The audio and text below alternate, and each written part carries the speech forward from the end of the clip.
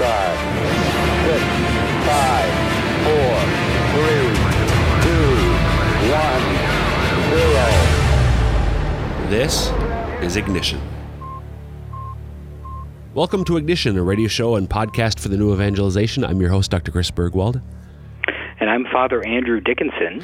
And before we get into today's topic, just Father Dickinson, before we started recording, reminded me that sometimes I forget to give the contact information because as I try to remind you listeners, we do value your feedback, your input, any ideas you have for future episodes, any questions you have from past episodes, email those to me, cbergwald@sfcatholic.org, cbergwald@sfcatholic.org. How are you doing, Father?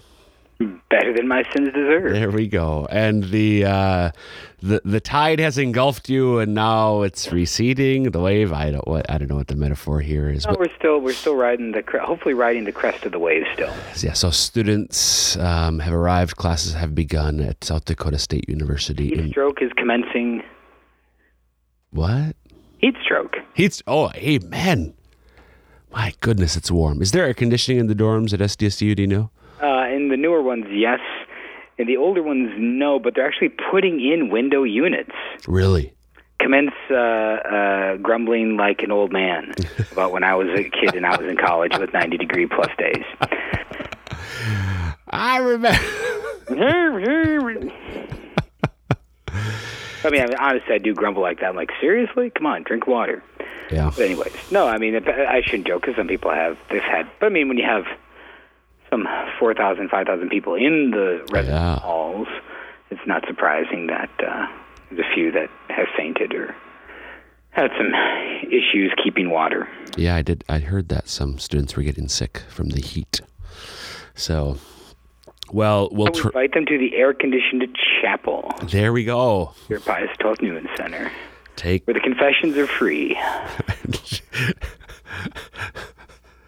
There's something there. Hell is hot. Don't go there. But hey, there we go. That you should have You should walk campus with that placard, raising that. I don't know if I want to walk campus in any placard. Oh, okay. Maybe not. Maybe not a good idea. Die Hard 3. Anyway, that's another story. So, Father, we're not here to talk about heat, though, are we? No, we're not. No, we're not. We're going to talk about Father Dickinson's favorite book, The Brothers Karamazov. Oh, wait, no, that was something else.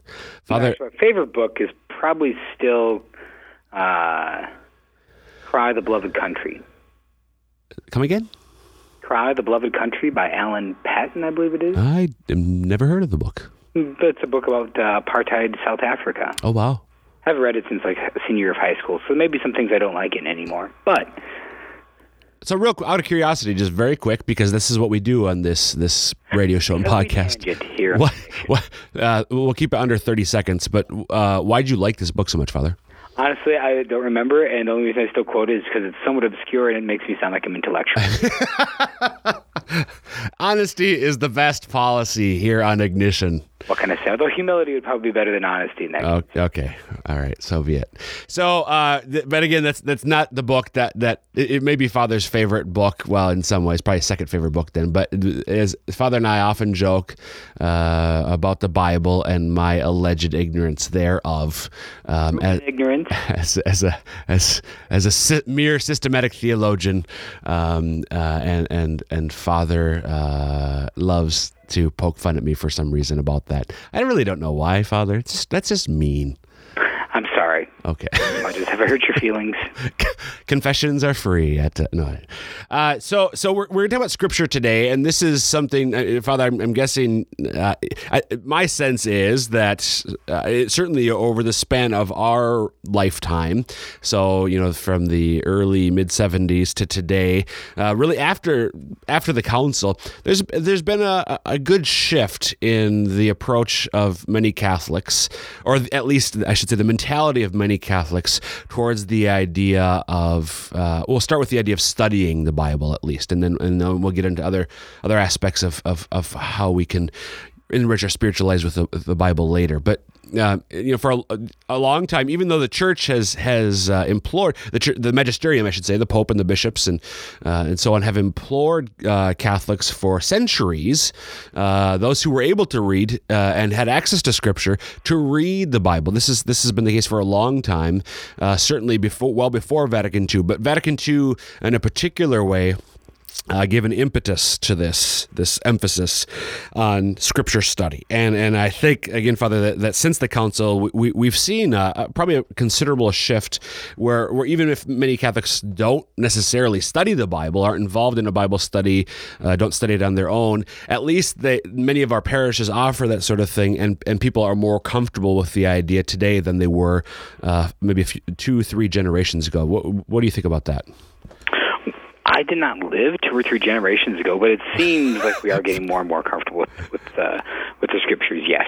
When I just talk to people who are older than us by a few years, perhaps, that's the sense I get, that they talk about when they're growing up, it wasn't encouraged as much as it is today to read the Bible as lay Catholics. What do you think? Right. Oh, very much so. And I think. I know Monsignor Rahol, the senior priest of our diocese, would talk about the influence of some of the papal encyclicals, and the way he talked about that papal and episcopal urging of the readings of Scriptures. He was especially fond of, I believe, this Venerable Pope Pius XII and Divino Afflante Spiritus. Yep. But also then, I think in my own experience of faith, how I probably didn't have much Scripture. Well, actually, apparently I had a lot of Scripture exposure because I went to a Bible school with my Baptist neighbor once, and at the end of the week, this is in the summertime, like a vacation Bible school, and at the end of the week, the Baptist minister complimented my mom, saying, "I didn't expect your son would know that much Scripture for a Catholic." So I started young. Kudos to Mrs. Dickinson. Yes. Well, actually, anyways. And but even think about my own kind of diving into the faith more seriously in college, it was really scriptural based. A lot of the stuff I was reading about the sacraments and things of that sort. Holy cow, the Bible is so Catholic. Was one of my thoughts over and over again on reading different things. And I think some of the resources and opportunities that are available now, or even the past almost 20 years since I went to college, are certainly different than what was available 2 or 3 generations ago. Absolutely, and I think part of that too, what you're just saying about the biblical basis for our beliefs. I really think that's also been part of the frankly the more recent past, the last 20 years, give or take, with I think particularly of the many scholars and ministers who have joined the church from other Christian traditions and have brought with them, first of all, their love for Scripture, which they had as Protestants, but then secondly, their understanding of the biblical basis for the Catholic faith, because they investigated it as they were in the process of following God's will into the church. So all sorts of apologetics works that are out there that in many ways are written they're written by Catholics, people who are Catholic now, maybe converts from Protestantism, but for Catholics. They're to help us better understand the deep scriptural basis, the biblical roots for all of our teachings in one way or the other. Some of them are more apparent or more obvious, and some of them more implicit. But that's one of the things that I love about our faith and living when we do. There are so many resources out there for us to understand the biblical basis, the biblical rationale for the things that we believe and for the things that we do. Is that kind of what you were thinking as well? Most certainly, yeah. And even just thinking about the generation rising up that has many of them in college with advantage of focused Bible studies, or that have done the Bible Timeline for Teens and confirmation programs, or in high school, or some adults who have done the different salvation history studies of Jeff Cavins and other resources. It's certainly there's much more scriptural knowledge. Absolutely. And I think the interesting thing now, going back to the idea of confessing things here. I know this is my personal tendency. I'm not alone in this, but it might be the minority. But I'm one of those people who when I want to study something, what I tend to do is first read about the thing, and sometimes I never actually get to the thing itself. So to me, Father, one of the important things when it comes to studying Scripture with all these resources that are out there, make sure that you don't end up just studying about the Bible and that you actually study and read the Bible itself, right? Do you see this ever, or is that something that's out there, do you think? Oh, certainly, and I think I run into that quite a bit even with college students when they try to take a course on the Scriptures.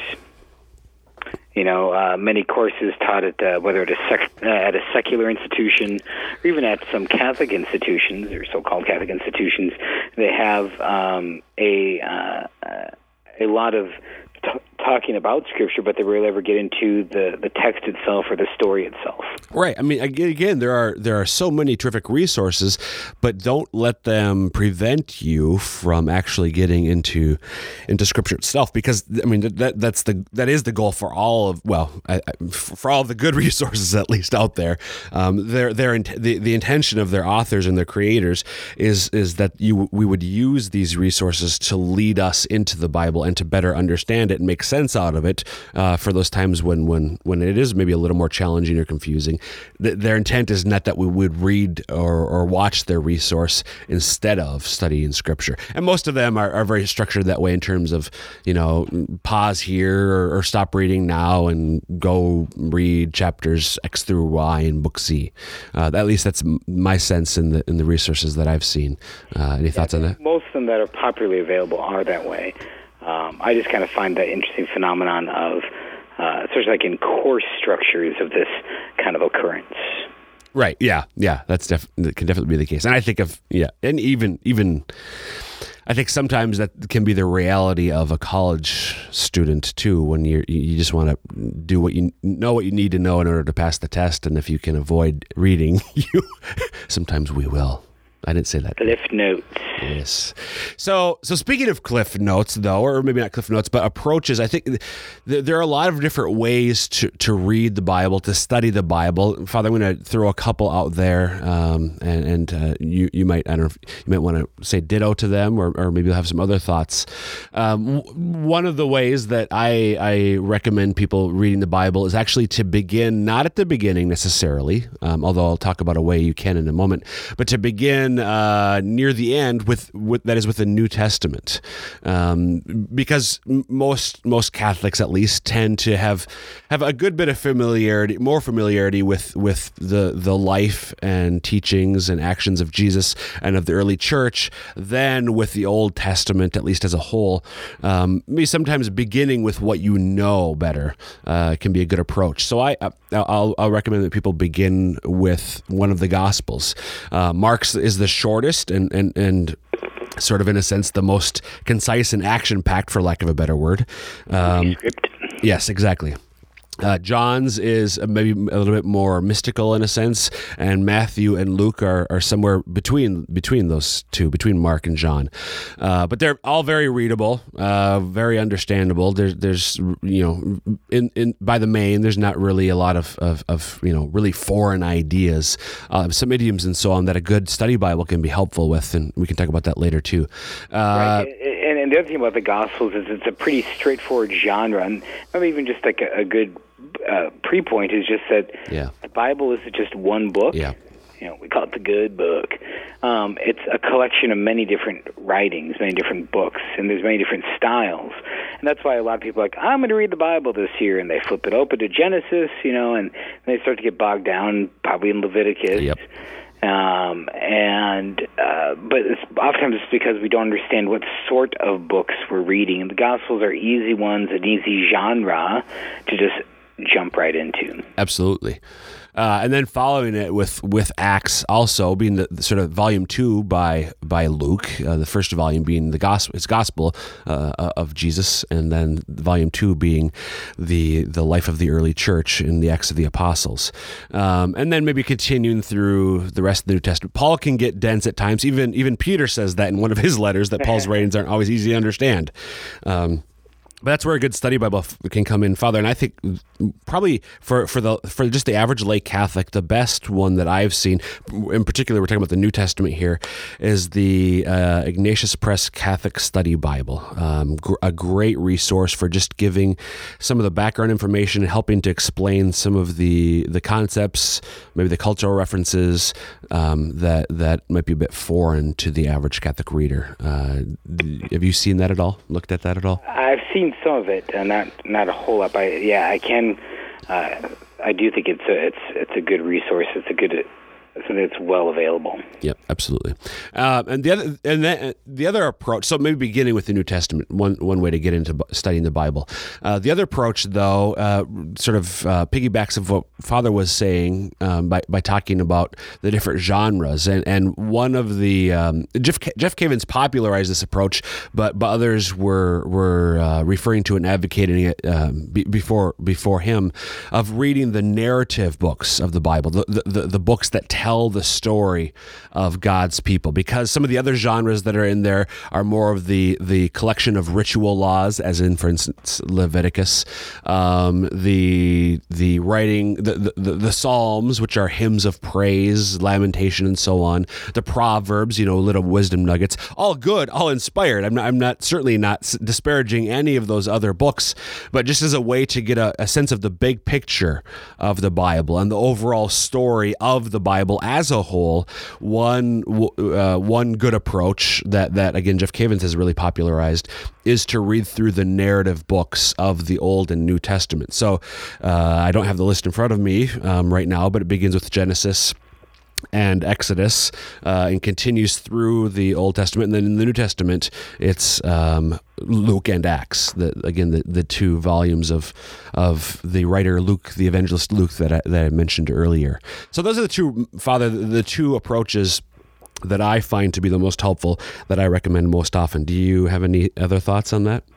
No, I think that's great. Just as far as for jumping in to reading more scripture and just adding it more. The only one maybe that I would add is if you didn't feel like you wanted to try and tackle a whole book of the Bible or a whole sequence, would be to follow what we call the lectionary reading. Yeah. And so the word lectionary is related to the word to speak or to pronounce, and it's just a collection of the readings. And so as Catholics, you may not know this, but as Catholics, Father doesn't just pick out whatever reading he wants for Sunday, but rather there's a schedule of readings, and it's set well ahead of time, almost some 50 years ago now or so, that the schedule of readings was set, and the whole church uses those readings on that given Sunday. And so to read that and study that would be a great place to begin as well. Yeah, and I think that'll be a great segue into the second topic for today's episode, praying Scripture, but just sticking for a moment with the lectionary. For Sundays, you're just talking about Sundays, it's a 3-year cycle. So every 3 years, excuse me, every 3 years, the cycle starts anew. So A, B, C are the letters that are assigned, but Matthew's gospel is read by and large, and with some Old and New Testament as well. Year B is Mark, and then year C is Luke. And then John's worked in there on Sundays during Easter and so on. But you're exposed, we don't read all of the Bible over those 3 years, but we're exposed to all the different groupings of writings in Scripture. And the daily cycle then, which is a 2-year cycle, if you read the Mass readings for daily Mass, you're exposed to considerably more. Again, still not all of the Bible, but we're exposed to more of the Bible when if you're able to read and most of our parish bulletins, Father, I think in my experience, almost every parish I've ever been to or visited, certainly attended, includes this week's scripture reading, so people can look up the passages in the Bible at home and read along if they're not able to get to daily Mass. But that, again, that gets us into the whole idea, Father, of not just studying the Bible but praying the Bible. And what's the distinction and the importance of both there? Well, yeah, it's a good thing. So let's actually maybe make an analogy of because prayer, first of all, let's just define prayer. I think study is pretty clear. Define study to know something, right? To know the parts of it, to know what it's made. So, like, if you were to study a avocado, you would know that the skin, you'd know the meat or the flesh, you would know the seed, you would know where the little pit is, and things like that. So to study that. But when you get to prayer, right? Prayer is something different than study. Prayer is especially a communication. And so, like, the Catechism will quote St. Therese of Lisieux, where it speaks of prayer as a surging of the heart towards God. Right. And another thing to remember about prayer, especially as Catholics, as Christians, right, we believe that God has spoken first. That especially in Christian prayer, it's not so much our effort to find this God. Hey, if you're out there, if your name happens to be Jesus, would you maybe do this for me? But also the fact that God communicated first, and so part of our prayer is learning how to find Him, to hear Him, and to then enter into communication with Him. And we can do that with the inspired word in a particular way. Then. Most certainly. And so when we think about Scriptures and we look at the difference between praying and studying with Scriptures, think about it for a moment, Dr. Bergwald. How often do you study your wife? Right. But then how more does studying your wife replace communicating with your wife? Right. Exactly. No. Right. And so to study your wife would be to know her mannerisms, her personality, the things that make her mad, such as studying her. But then it's also important to actually communicate with your wife, to hear what she has to say, to see, and then to examine and see what her words evoke or cause to happen within you. Exactly. Okay. So how do we apply that then to the Bible? Well, great. So you can study the Bible, you can read it, you can look at all the different parts of it, what type of a gospel is the Gospel of John, and maybe who was Matthew writing to in his gospel, and so on and so forth. But then to actually say, all right, Jesus, what do you have to say to me? So just, I think, a very genuine, open attitude about that. We may have talked about this attitude in maybe a prayer episode of the past. Jesus, what are you doing right now? Jesus, I believe you're alive. Jesus, I believe you are in the Scriptures. What are you saying to me through this passage right now? And so when we study the Bible, we're in a sense trying to understand what Jesus said at the time. We're trying to get a sense of just the plain meaning, the technical term, the literary sense of the passage we're reading. So the example we're talking about here is maybe the Gospels. So what did Jesus say? What did he mean by that when he was speaking to the crowds or to his disciples, or to the Pharisees and Sadducees and so on? But then this other, when we're more praying Scripture, Father, what you're saying is we're looking now not what these words mean for the people who heard them nearly 2,000 years ago, but what do they mean? Because they're inspired, we believe that these words also have an application. They're directed at me today then. Is that right? That's very right. That's very correct.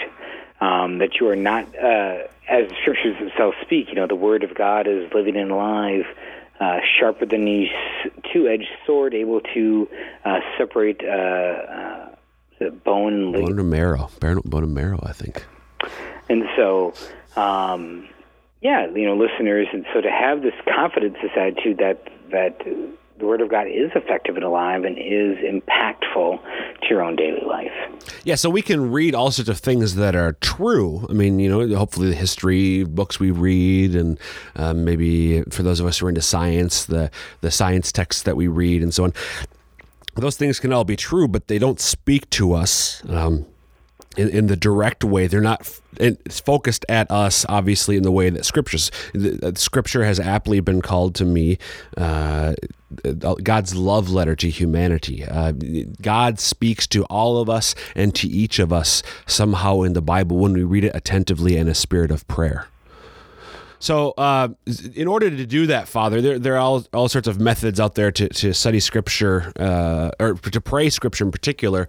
And I think a lot of them, just the whole idea of meditating on the Bible, just trying to read again, we're not trying to read for information here. So just being willing to take a few verses, certainly a chapter would be probably more than enough in many cases when we're trying to pray the Bible. So whether it's the Gospels or something, maybe it's the readings from Mass, just to ask God to send the Holy Spirit among us into our minds and our hearts, and then just to slowly, reflectively read the passage. And being attentive to how God is maybe speaking to us in a particular word or phrase. What other ways are there that we can meditate on Scripture?